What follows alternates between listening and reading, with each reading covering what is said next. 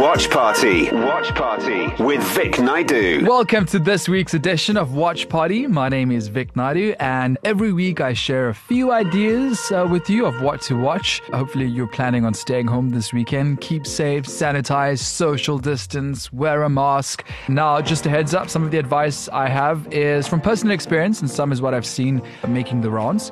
And first up is a French heist series, Lupin, and it's taken the world by storm. The Netflix series about a professional thief who plans a heist of the Queen's diamonds only has 5 episodes in its first part, which is just cruel.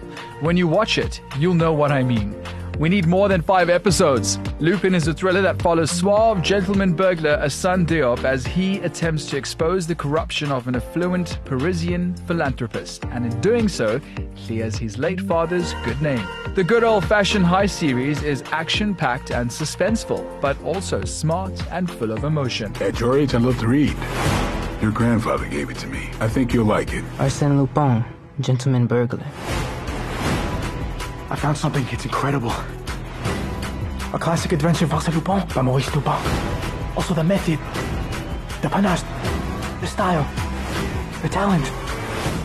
What's next, D'Artagnan and the Three Little Pigs? Part 1 of Lupin hit Netflix in January. Part 2 isn't expected until July, so you have plenty of time to catch up on the first 5 episodes.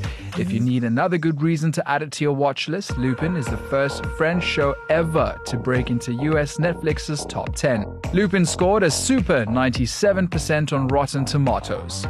And now I want to talk about a movie called The Dig. Based on true events and also on the novel by the same name by John Preston, the story goes something like this. Edith Pretty was convinced that the hills on her land in Sutton Hoo, Suffolk, held important archaeological secrets. In 1939, on the eve of the Second World War, she was proven right as the ship burial of an Anglo-Saxon king was uncovered. For a nation on the brink of war and facing its own dark age, the Sutton Hoo ship burial was a source of pride and inspiration. What I especially enjoy about The Dig is its portrayal of archaeologists. Films usually portray archaeologists as treasure hunters or forensic detectives. I'm thinking specifically here of the Indiana Jones franchise, whereas The Dig has a much more accurate portrayal of the science and emotion behind this profession. The Dig very cleverly visits themes of death and loss, which are key in the archaeological study of the past. On a personal level, The Dig focuses on the relationship between Edith Pretty, played by Carey Mulligan, and the local amateur excavator Basil Brown, played by Ralph Fiennes. Expect some rivalry, some drama, a few scares, lots of loss, and a bucket full of emotion. We're standing in someone's graveyard, I reckon. Viking? Oh, maybe older.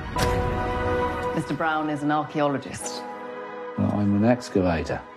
You've come to dig up the mounds. So you think there's something beneath? Who are those men? They're from the museum. Ye gods! Mrs. Pretty, I think you'd better come and see. The Dig focuses so well on themes of loss in history, it will have you thinking about your own past for hours on, and even after the credits have rolled. One critic summed it up perfectly by referring to The Dig as remarkably moving. And as far as Rotten Tomatoes was concerned, it scored 89%. And finally, something for the young'uns. Fate, the Winx Saga is Netflix's new teen drama series inspired by the Nickelodeon animated series Winx Club. In Fate, the Winx Saga, fairies attend a magical boarding school where they learn to master their powers while balancing their friendships, love lives, and fighting monsters. You know, all the normal high school stuff. The story goes a little something like this. Bloom, a fairy with fire powers, enrolls in a magical boarding school in the other world called FRIYAY College.